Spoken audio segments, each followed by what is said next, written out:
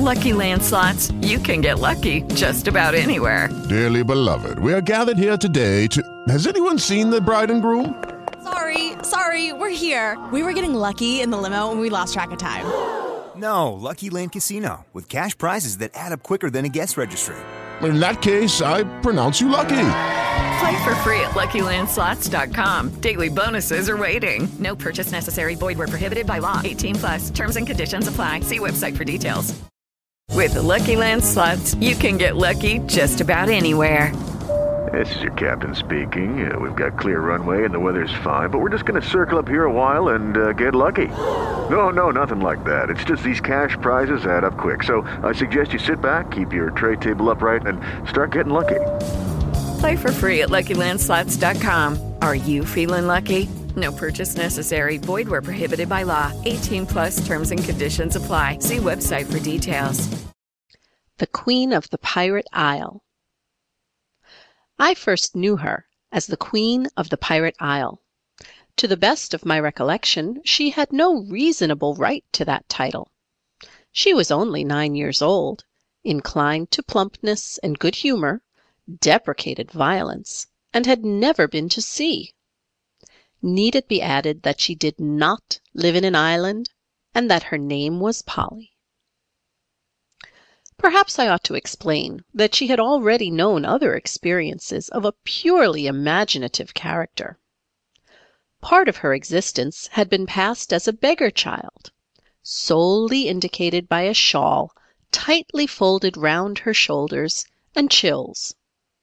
As a schoolmistress, unnecessarily severe. As a preacher, singularly personal in his remarks, and once, after reading one of Cooper's novels, as an Indian maiden. This was, I believe, the only instance when she had borrowed from another's fiction. Most of the characters that she assumed for days and sometimes weeks at a time were purely original in conception, some so much so as to be vague to the general understanding.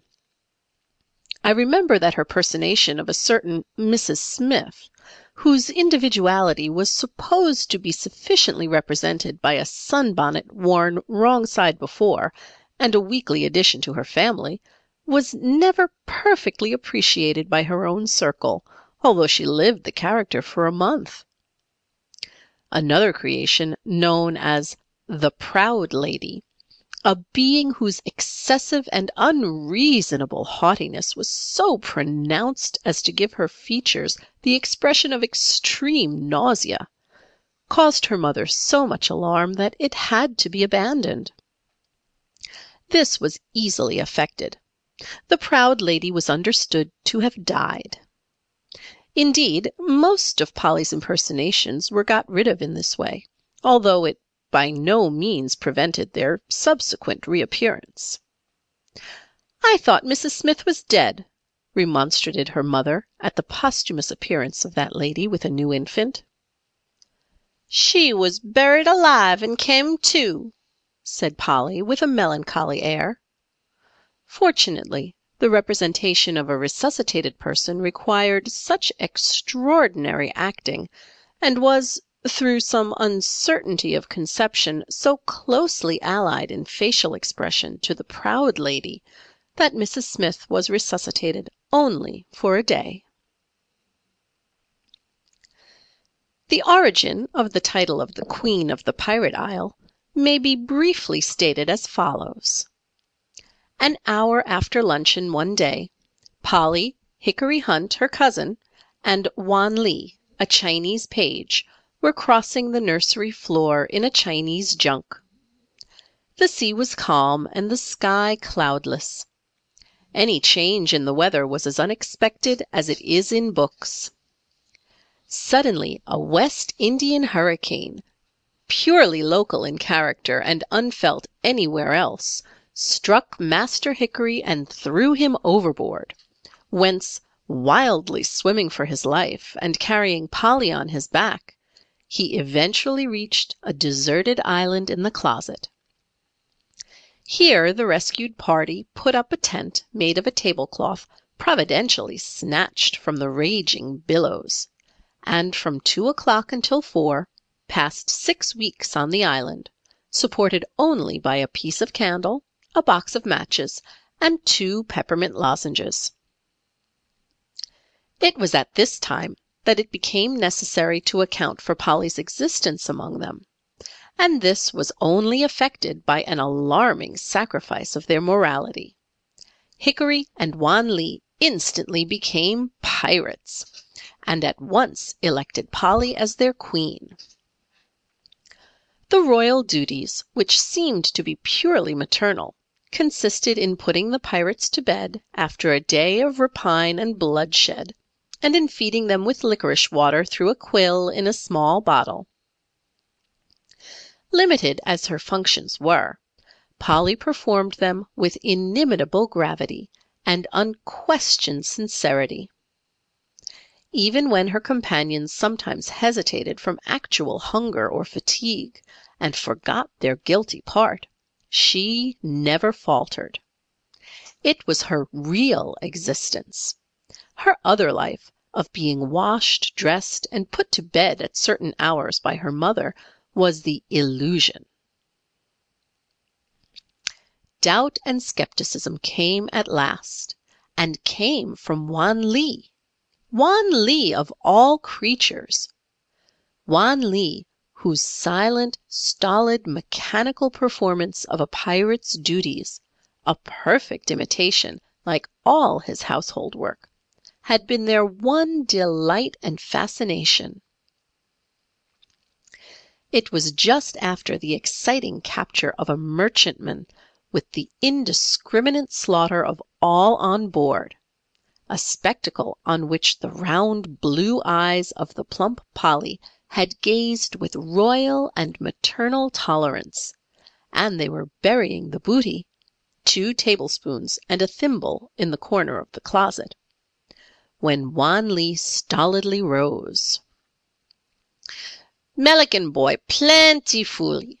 Melican boy no pilot," said the little Chinaman, substituting L's for R's after his usual fashion. "What you say?" said Hickory, reddening with sudden confusion.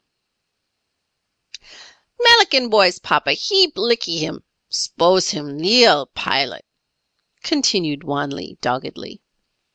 "Melican boy pilot inside house. Chinese boy pilot outside house. First chop pilot." Staggered by this humiliating statement, Hickory recovered himself in character. "Ah, ho!" he shrieked, dancing wildly on one leg. "Mutiny and splordination! Way with him to the yardarm!" "Yald heapy fooly. Allee same clothes hose for washy. It was here necessary for the Pirate Queen to assert her authority, which, as I have before stated, was somewhat confusingly maternal. "Go to bed instantly without your supper," she said seriously. "Really, I never saw such bad pirates. Say your prayers, and see that you're up early to church tomorrow." It should be explained that in deference to Polly's proficiency as a preacher, and probably as a relief to their uneasy consciences, divine service had always been held on the island. But Wan Lee continued. "Me no sabi pilot inside house. Me sabi pilot outside house. S'pose you done away 'longside Chinese boy. Chinese boy make you pilot." Hickory softly scratched his leg, while a broad, bashful smile almost closed his small eyes. "What?" he asked. "Maybe you too frightened to done away. Melican boy's papa heap licky." This last infamous suggestion fired the Corsair's blood. "Do you think we daresn't?" said Hickory desperately, but with an uneasy glance at Polly. "I'll show you tomorrow." The entrance of Polly's mother at this moment put an end to Polly's authority and dispersed the pirate band, but left Wan Lee's proposal and Hickory's rash acceptance ringing in the ears of the Pirate Queen. That evening she was unusually silent. She would have taken Bridget, her nurse, into her confidence, but this would have involved a long explanation of her own feelings, from which, like all imaginative children, she shrank. She, however, made preparation for the proposed flight by settling in her mind which of her 2 dolls she would take. A wooden creature with easy-going knees and movable hair seemed to be more fit for hard service, and any indiscriminate scalping that might turn up hereafter. At supper, she timidly asked a question of Bridget. "Did you ever hear the likes of that, ma'am?" said the Irish handmaid, with affectionate pride. "Sure, the darlint's head is filled night and day with ancient history. She's after asking now if the Queen's ever run away." To Polly's remorseful confusion here her good father, equally proud of her precocious interest and his own knowledge, at once interfered with an unintelligible account of the abdication of various queens in history, until Polly's head ached again. Well meant as it was, it only settled in the child's mind that she must keep the awful secret to herself, and that no one could understand her. The eventful day dawned without any unusual sign of importance. It was one of the cloudless summer days of the Californian foothills, bright, dry, and, as the morning advanced, hot in the white sunshine. The actual prosaic house in which the pirates apparently lived was a mile from a mining settlement on a beautiful ridge of pine woods sloping gently towards a valley on one side, and on the other falling abruptly into a dark, deep olive gulf of pine trees, rocks, and patches of red soil. Beautiful as the slope was, looking over to the distant snow peaks, which seemed to be in another world than theirs, the children found a greater attraction in the fascinating depths of a mysterious gulf, or canyon as it was called, whose very name filled their ears with a weird music. To creep to the edge of the cliff, to sit upon the brown branches of some fallen pine, and, putting aside the dried tassels, to look down upon the backs of wheeling hawks that seemed to hang in mid-air, was a never-failing delight. Here Polly would try to trace the winding red ribbon of road that was continually losing itself among the dense pines of the opposite mountains.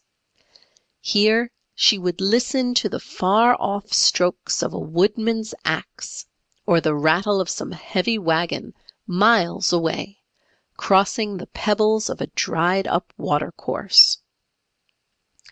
Here, too, the prevailing colors of the mountains, red and white and green, most showed themselves. There were no frowning rocks to depress the children's fancy, but everywhere along the ridge pure white quartz bared itself through the red earth, like smiling teeth. The very pebbles they played with were streaked with shining mica, like bits of looking-glass. The distance was always green and summer-like, but the color they most loved, and which was most familiar to them, was the dark red of the ground beneath their feet everywhere. It showed itself in the roadside bushes. Its red dust pervaded the leaves of the overhanging laurel. It colored their shoes and pinafores. I am afraid it was often seen in Indian-like patches on their faces and hands. That it may have often given a sanguinary tone to their fancies, I have every reason to believe. It was on this ridge that the 3 children gathered at 10 o'clock that morning. An earlier flight had been impossible, on account of Wan Lee being obliged to perform his regular duty of blacking the shoes of Polly and Hickory before breakfast. A menial act, which, in the pure republic of childhood, was never thought inconsistent with the loftiest piratical ambition. On the ridge they met one Patsy, the son of a neighbor, sunburned, broad-brimmed hatted, red-handed like themselves. As there were afterwards some doubts expressed whether he joined the pirates of his own free will or was captured by them, I endeavor to give the colloquy exactly as it occurred. Patsy. "Hello, fellers." The pirates. "Hello." Patsy. "Going to hunt bars? Dad seed a lot of tracks at sunup." The pirates, hesitating. "No." Patsy. "I am. Know where I can get a 6-shooter." The pirates, almost ready to abandon piracy for bear hunting, but preserving their dignity. "Can't. We've runned away for real pirates." Patsy. "Not for good." The Queen, interposing with sad dignity and real tears in her round blue eyes. "Yes," slowly and shaking her head. "Can't go back. Never, never, never. The eye is cast." Patsy, bursting with excitement. "No, show. Want to know." The pirates, a little frightened themselves, but tremulous with gratified vanity. "The perlice is on our track." Patsy. "Lemme go with you." Hickory. "What'll you give?" Patsy. "Pistol and a banana." Hickory, with judicious prudence. "Let's see 'em." Patsy was off like a shot, his bare little red feet trembling under him. In a few minutes he returned with an old-fashioned revolver, known as one of Allen's pepper boxes, and a large banana. He was at once enrolled and the banana eaten. As yet they had resolved on no definite nefarious plan. Hickory, looking down at Patsy's bare feet, instantly took off his own shoes. The bold act sent a thrill through his companions. Wan Lee took off his cloth leggings. Polly removed her shoes and stockings, but, with royal foresight, tied them up in her handkerchief.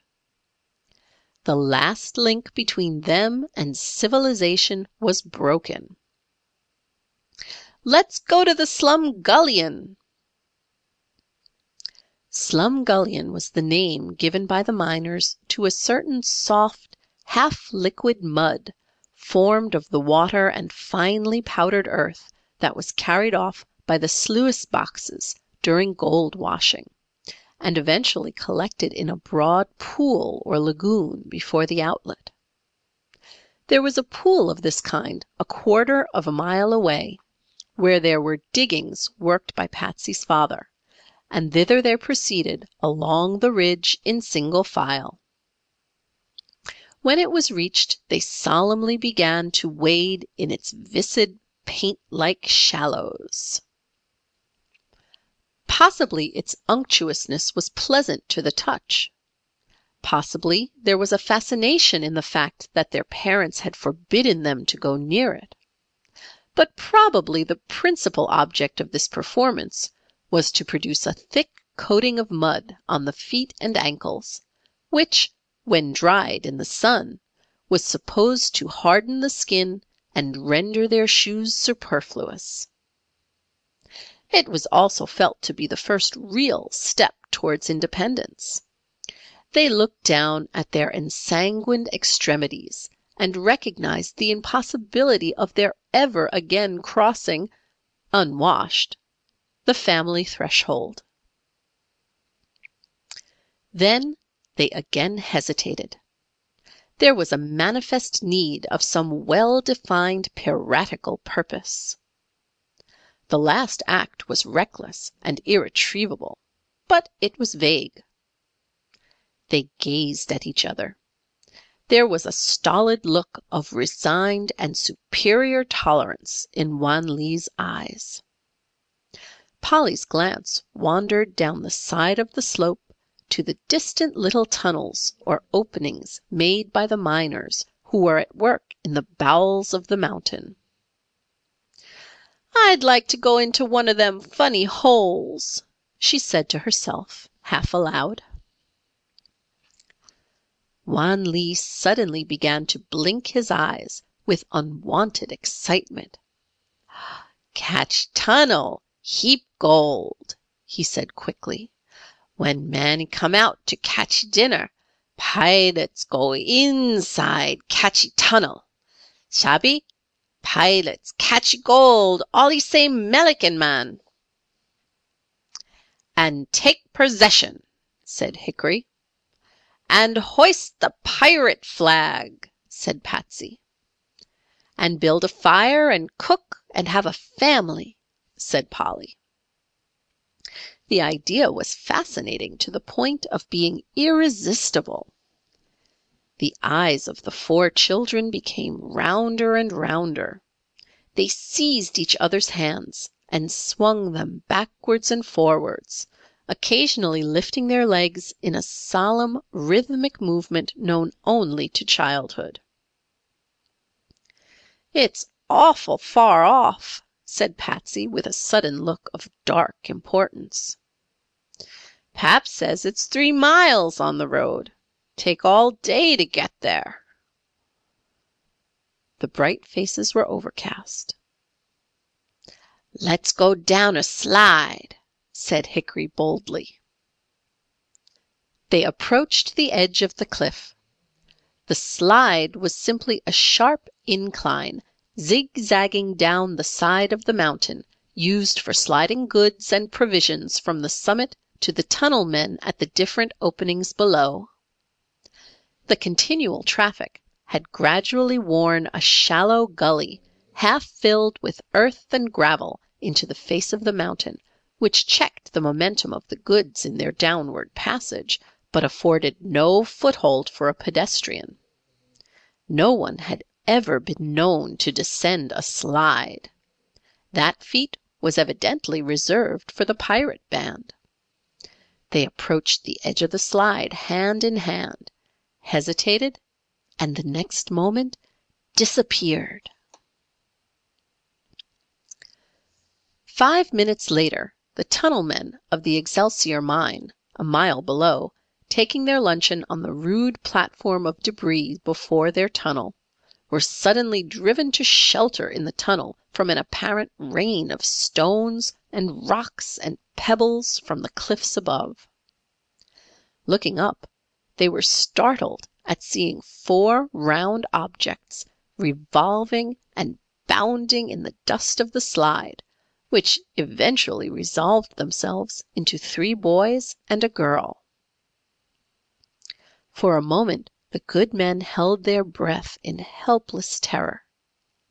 Twice one of the children had struck the outer edge of the bank and displaced stones that shot 1,000 feet down into the dizzy depths of the valley. And now one of them, the girl, had actually rolled out of the slide and was hanging over the chasm, supported only by a clump of chimasal to which she clung. "Hang on by your eyelids, sis, but don't stir for heaven's sake!" shouted one of the men, as 2 others started on a hopeless ascent of the cliff above them. But a light, childish laugh from the clinging little figure seemed to mock them. Then 2 small heads appeared at the edge of the slide. Then a diminutive figure, whose feet were apparently held by some invisible companion, was shoved over the brink and stretched its tiny arms towards the girl. But in vain. The distance was too great. Another laugh of intense youthful enjoyment followed the failure, and a new insecurity was added to the situation by the unsteady hands and shoulders of the relieving party, who were apparently shaking with laughter. Then the extended figure was seen to detach what looked like a small black rope from its shoulders and throw it to the girl. There was another little giggle. The faces of the men below paled in terror. Then Polly, for it was she, hanging to the long pigtail of Wan Lee, was drawn with fits of laughter back in safety to the slide. Their childish treble of appreciation was answered by a ringing cheer from below. "Darned if I ever want to cut off a Chinaman's pigtail again, boys," said one of the tunnel men as he went back to dinner. Meantime, the children had reached the goal and stood before the opening of one of the tunnels. Then these four heroes, who had looked with cheerful levity on the deadly peril of their descent, became suddenly frightened at the mysterious darkness of the cavern and turned pale at its threshold. "Maybe a wicked ghost backside hole he catchy pirates," said Wan Lee gravely.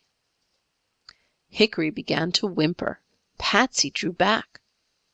Polly alone stood her ground, albeit with a trembling lip. "Let's say our prayers and frighten it away," she said stoutly. "No, no," said Wan Lee with sudden alarm. "No frighten spirits. You waitee. Chinese boy he talky spirit, not to frighten you." Tucking his hands under his blue blouse, Wan Lee suddenly produced from some mysterious recess of his clothing a quantity of red paper slips, which he scattered at the entrance of the cavern. Then, drawing from the same inexhaustible receptacle certain squibs or fireworks, he let them off and threw them into the opening. There they went off with a slight fizz and splutter, a momentary glittering of small points in the darkness, and a strong smell of gunpowder. Polly gazed at the spectacle with undisguised awe and fascination. Hickory and Patsy breathed hard with satisfaction. It was beyond their wildest dreams of mystery and romance. Even Wan Lee appeared transfigured into a superior being by the potency of his own spells. But an unaccountable disturbance of some kind in the dim interior of the tunnel quickly drew the blood from their blanched cheeks again. It was a sound like coughing, followed by something like an oath. "He's made the evil spirit awful sick," said Hickory in a loud whisper. A slight laugh that to the children seemed demoniacal followed. "See," said Wan Lee, "evil spirit be likey Chinese. Try talky him." The pirates looked at Wan Lee, not without a certain envy of this manifest favoritism. A fearful desire to continue their awful experiments, instead of pursuing their piratical avocations, was taking possession of them. But Polly, with one of the swift transitions of childhood, immediately began to extemporize a house for the party at the mouth of the tunnel, and, with parental foresight, gathered the fragments of the squibs to build a fire for supper. That frugal meal, consisting of half a ginger biscuit divided into 5 small portions, each served on a chip of wood, and having a deliciously mysterious flavor of gunpowder and smoke, was soon over. It was necessary, after this, that the pirates should at once seek repose after a day of adventure. which they did for the space of 40 seconds in singularly impossible attitudes and far too aggressive snoring. Indeed, Master Hickory's almost upright pose, with tightly folded arms and darkly frowning brows, was felt to be dramatic, but impossible for a longer period. The brief interval enabled Polly to collect herself and to look around her in her usual motherly fashion. Suddenly she started and uttered a cry. In the excitement of the descent she had quite overlooked her doll, and was now regarding it with round-eyed horror. "Lady Mary's hair is gone!" she cried, convulsively grasping the pirate Hickory's legs. Hickory at once recognized the battered doll under the aristocratic title which Polly had long ago bestowed upon it. He stared at the bald and battered head. "Ha, ha!" he said hoarsely. "Scalped by Injuns!" For an instant the delicious suggestion soothed the imaginative Polly, but it was quickly dispelled by Wan Lee.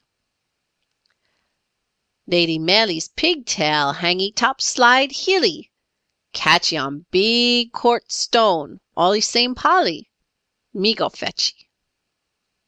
"No!" quickly shrieked the others. The prospect of being left in the proximity of Wan Lee's evil spirit, without Wan Lee's exorcising power, was anything but reassuring. "No, don't go!" Even Polly, dropping a maternal tear on the bald head of Lady Mary, protested against this breaking up of the little circle. "Go to bed," she said authoritatively, "and sleep until morning." Thus admonished, the pirates again retired. This time effectively, for, worn by actual fatigue or soothed by the delicious coolness of the cave, they gradually, one by one, succumbed to real slumber. Polly, withheld from joining them by official and maternal responsibility, sat and blinked at them affectionately.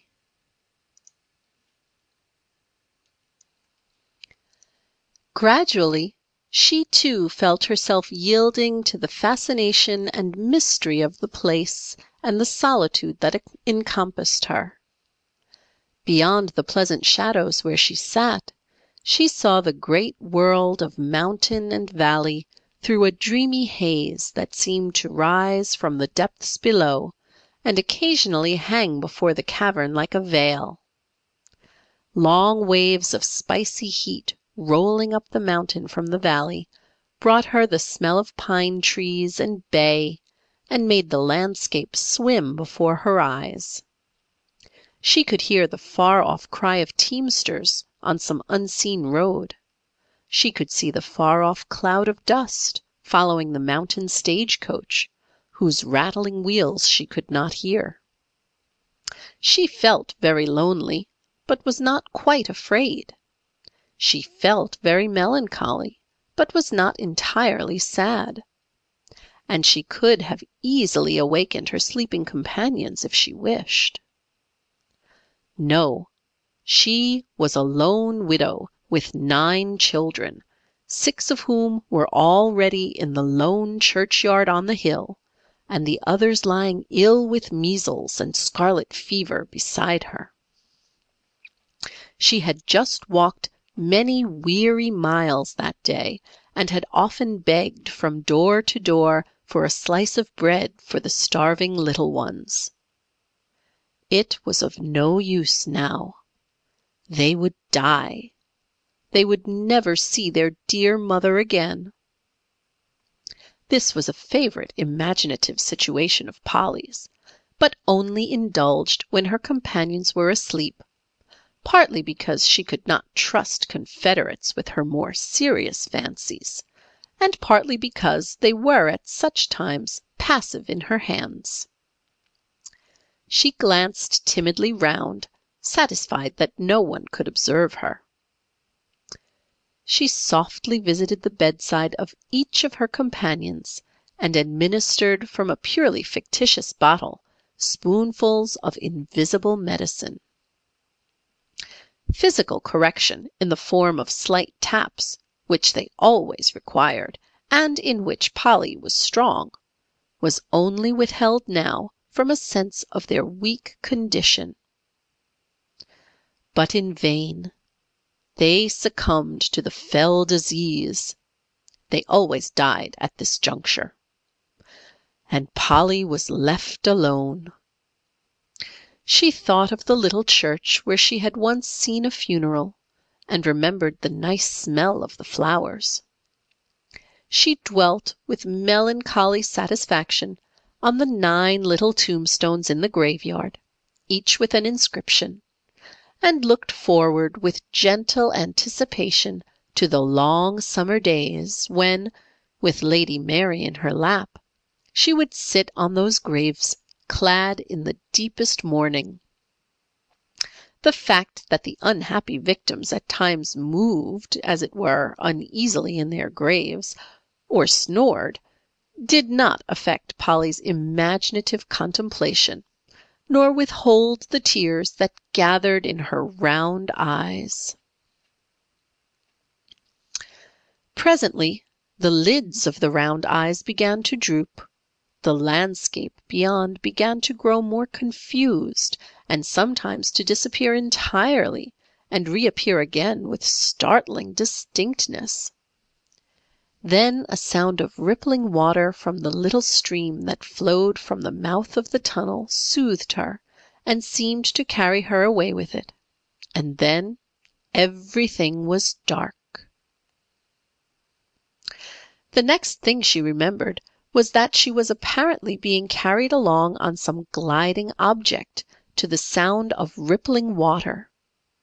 She was not alone, for her 3 companions were lying beside her, rather tightly packed and squeezed in the same mysterious vehicle. Even in the profound darkness that surrounded her, Polly could feel and hear that they were accompanied, and once or twice a faint streak of light from the side of the tunnel showed her gigantic shadows walking slowly on either side of the gliding car.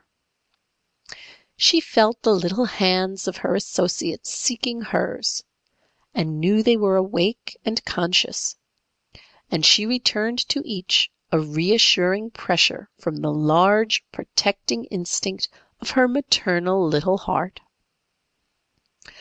Presently the car glided into an open space of bright light and stopped. The transition from the darkness of the tunnel at first dazzled their eyes. It was like a dream. They were in a circular cavern, from which 3 other tunnels, like the one they had passed through, diverged. The walls, lit up by 50 or 60 candles, stuck at regular intervals in crevices of the rock, were of glittering quartz and mica. But more remarkable than all were the inmates of the cavern, who were ranged round the walls. Men who, like their attendants, seemed to be of extra stature, who had blackened faces, wore red bandana handkerchiefs round their heads and their waists, and carried enormous knives and pistols stuck in their belts. On a raised platform made of packing boxes, on which was rudely painted a skull and crossbones, sat the chief or leader of the band, covered with a buffalo robe. On either side of him were 2 small barrels marked "grog" and "gunpowder." The children stared and clung closer to Polly. Yet in spite of these desperate and warlike accessories, the strangers bore a singular resemblance to Christy minstrels in their blackened faces and attitudes that somehow made them seem less awful. In particular, Polly was impressed with the fact that even the most ferocious had a certain kindliness of eye, and showed their teeth almost idiotically. "Welcome," said the leader. "Welcome to the Pirates' Cave. The Red Rover of the North Fork of the Stanislaus River salutes the Queen of the Pirate Isle." He rose up and made an extraordinary bow. It was repeated by the others with more or less exaggeration, to the point of one humorist losing his balance. "Oh, thank you very much," said Polly timidly, but drawing her little flock closer to her with a small protecting arm. "But would you please tell us what time it is?" "We're approaching the middle of next week," said the leader gravely. "But what of that? Time is made for slaves. The Red Rover seeks it not. Why should the Queen?" "I think we must be going," hesitated Polly, yet by no means displeased with the recognition of her rank. "Not until we've paid homage to your Majesty," returned the leader. "What ho, there! Let Brother Step and Fetch It pass the Queen around, that we may do her honour." Observing that Polly shrank slightly back, he added, "Fear nothing. The man who hurts a hair of Her Majesty's head dies by this hand. Ha, ha!" The others all said, "Ha, ha!" and danced alternately on one leg and then on the other, but always with the same dark resemblance to Christy minstrels. Brother Step and Fetch It, whose very long beard had a confusing suggestion of being a part of the leader's buffalo robe, lifted her gently in his arms and carried her to the Red Rovers in turn. Each one bestowed a kiss upon her cheek or forehead, and would have taken her in his arms or on his knees, or otherwise lingered over his salute, but they were sternly restrained by their leader. When the solemn rite was concluded, Step and Fetch It paid his own courtesy with an extra squeeze of the curly head, and deposited her again in the truck, a little frightened, a little astonished, but with a considerable accession to her dignity. Hickory and Patsy looked on with stupefied amazement. Wanley alone remained stolid and unimpressed, regarding the scene with calm and triangular eyes. "Will your Majesty see the Red Rovers dance?" "No, if you please," said Polly with gentle seriousness. "Will your Majesty fire this barrel of gunpowder, or tap this breaker of grog?" "No, I thank you." "Is there no command your Majesty would lay upon us?" "No, please," said Polly in a failing voice. "Is there anything your Majesty has lost? Think again.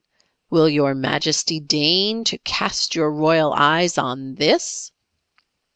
He drew from under his buffalo robe what seemed like a long tress of blonde hair, and held it aloft.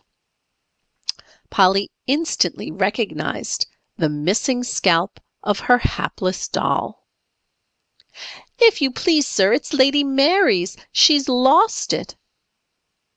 "And lost it, your Majesty, only to find something more precious. Would your Majesty hear the story?"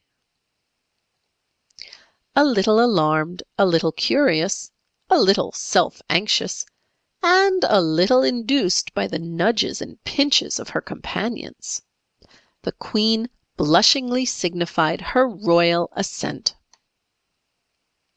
"Enough! Bring refreshments. Will your Majesty prefer wintergreen, peppermint, rose, or acidulated drops?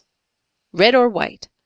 Or "Perhaps your Majesty will let me recommend these bull's eyes," said the leader, as a collection of sweets in a hat were suddenly produced from the barrel labelled gunpowder, and handed to the children. "Listen," he continued, in a silence broken only by the gentle sucking of bull's eyes. "Many years ago the old Red Rovers of these parts locked up all their treasures in a secret cavern in this mountain. They used spells and magic to keep it from being entered or found by anybody, for there was a certain mark upon it made by a peculiar rock that stuck out of it, which signified what there was below. Long afterwards, other Red Rovers who had heard of it came here and spent days and days trying to discover it, digging holes and blasting tunnels like this, but of no use.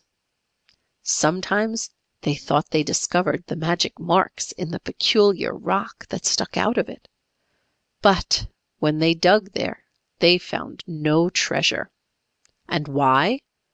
Because there was a magic spell upon it. And what was that magic spell? Why, this: it could only be discovered by a person who could not possibly know that he or she had discovered it, who never could or would be able to enjoy it, who could never see it, never feel it, never, in fact, know anything at all about it. It wasn't a dead man. It wasn't an animal. It wasn't a baby. "Why," said Polly, jumping up and clapping her hands, "it was a dolly." "Your Majesty's head is level. Your Majesty has guessed it," said the leader gravely. "It was your Majesty's own dolly, Lady Mary, who broke the spell. When your Majesty came down the slide, the doll fell from your gracious hand when your foot slipped. Your Majesty recovered Lady Mary, but did not observe that her hair had caught in a particular rock called the Outcrop, and remained behind. When, later on, while sitting with your attendants at the mouth of the tunnel, your Majesty discovered that Lady Mary's hair was gone, I overheard your Majesty, and dispatched the trusty Step and Fetch It to seek it at the mountain side. He did so, and found it clinging to the rock, and beneath it the entrance to the secret cave." Patsy and Hickory, who, failing to understand a word of this explanation, had given themselves up to the unconstrained enjoyment of the sweets, began now to apprehend that some change was impending, and prepared for the worst by hastily swallowing what they had in their mouths, thus defying enchantment and getting ready for speech. Polly, who had closely followed the story, albeit with the embellishments of her own imagination, made her eyes rounder than ever. A bland smile broke on Wan Lee's face, as, to the children's amazement, he quietly disengaged himself from the group and stepped before the leader. "Melican man plenty fooly Melican children. No fooly China boy. China boy know you. You know that Dofa. You know Pilot. You all the same tunnel man. You Bob Johnson. Me sabi you. You Jesse up all the same as the dead Dofa. But you Bob Johnson, all the same. My father washi for you. You no pay him. You owe him $40. Me bringing you bill. You no pay bill. You say, chalky up, Jan. You say, Bimbi, John. But me no catch you $40. A roar of laughter followed, in which even the leader apparently forgot himself enough to join. But the next moment, springing to his feet, he shouted, "Ho, ho, a traitor! Away with him to the deepest dungeon beneath the castle moat!" Hickory and Patsy began to whimper, but Polly, albeit with a tremulous lip, stepped to the side of her little pagan friend. "Don't you dare to touch him," she said, with a shake of unexpected determination in her little curly head. "If you do, I'll tell my father, and he will slay you, all of you. There!" "Your father? Then you are not the Queen." It was a sore struggle to Polly to abdicate her royal position. It was harder to do it with befitting dignity. To evade the direct question, she was obliged to abandon her defiant attitude. "If you please, sir," she said hurriedly, with an increasing color and no stops.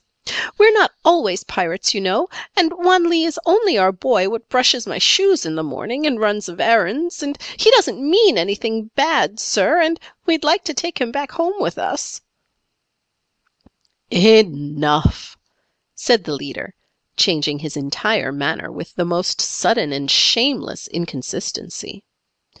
"You shall go back together, and woe betide the miscreant who would prevent it.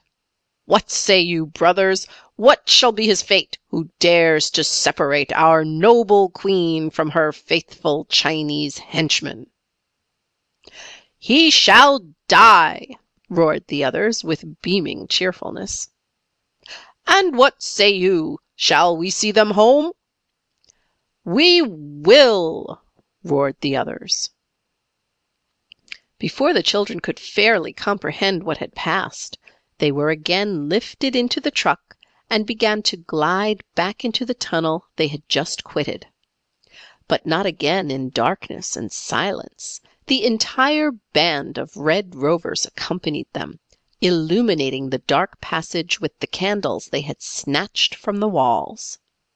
In a few moments they were at the entrance again. The great world lay beyond them once more, with rocks and valleys suffused by the rosy light of the setting sun. The past seemed like a dream. But were they really awake now? They could not tell.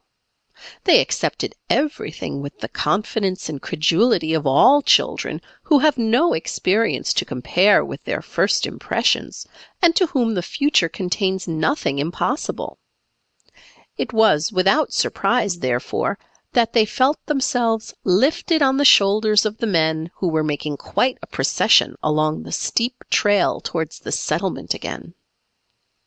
Polly noticed that at the mouth of the other tunnels they were greeted by men as if they were carrying tidings of great joy, that they stopped to rejoice together, and that in some mysterious manner their conductors had got their faces washed and had become more like beings of the outer world. When they neared the settlement, the excitement seemed to have become greater. People rushed out to shake hands with the men who were carrying them, and overpowered even the children with questions they could not understand. Only one sentence Polly could clearly remember as being the burden of all congratulations. "Struck the old lead at last!" With a faint consciousness that she knew something about it, she tried to assume a dignified attitude on the leader's shoulders, even while she was beginning to be heavy with sleep. And then she remembered a crowd near her father's house, out of which her father came smiling pleasantly on her, but not interfering with her triumphal progress, until the leader finally deposited her in her mother's lap in their own sitting-room. And then she remembered being cross and declining to answer any questions, and shortly afterwards found herself comfortably in bed. Then she heard her mother say to her father, It really seems too ridiculous for anything, John. The idea of these grown men dressing themselves up to play with children." "Ridiculous or not," said her father, "these grown men of the Excelsior mine have just struck the famous old lode of Red Mountain, which is as good as a fortune to everybody on the ridge, and were as wild as boys. They say it never would have been found if Polly hadn't tumbled over the slide directly on top of the outcrop, and left the absurd wig of that wretched doll of hers to mark its site." "And that," murmured Polly sleepily to her doll, as she drew it closer to her breast, "is all they know of it."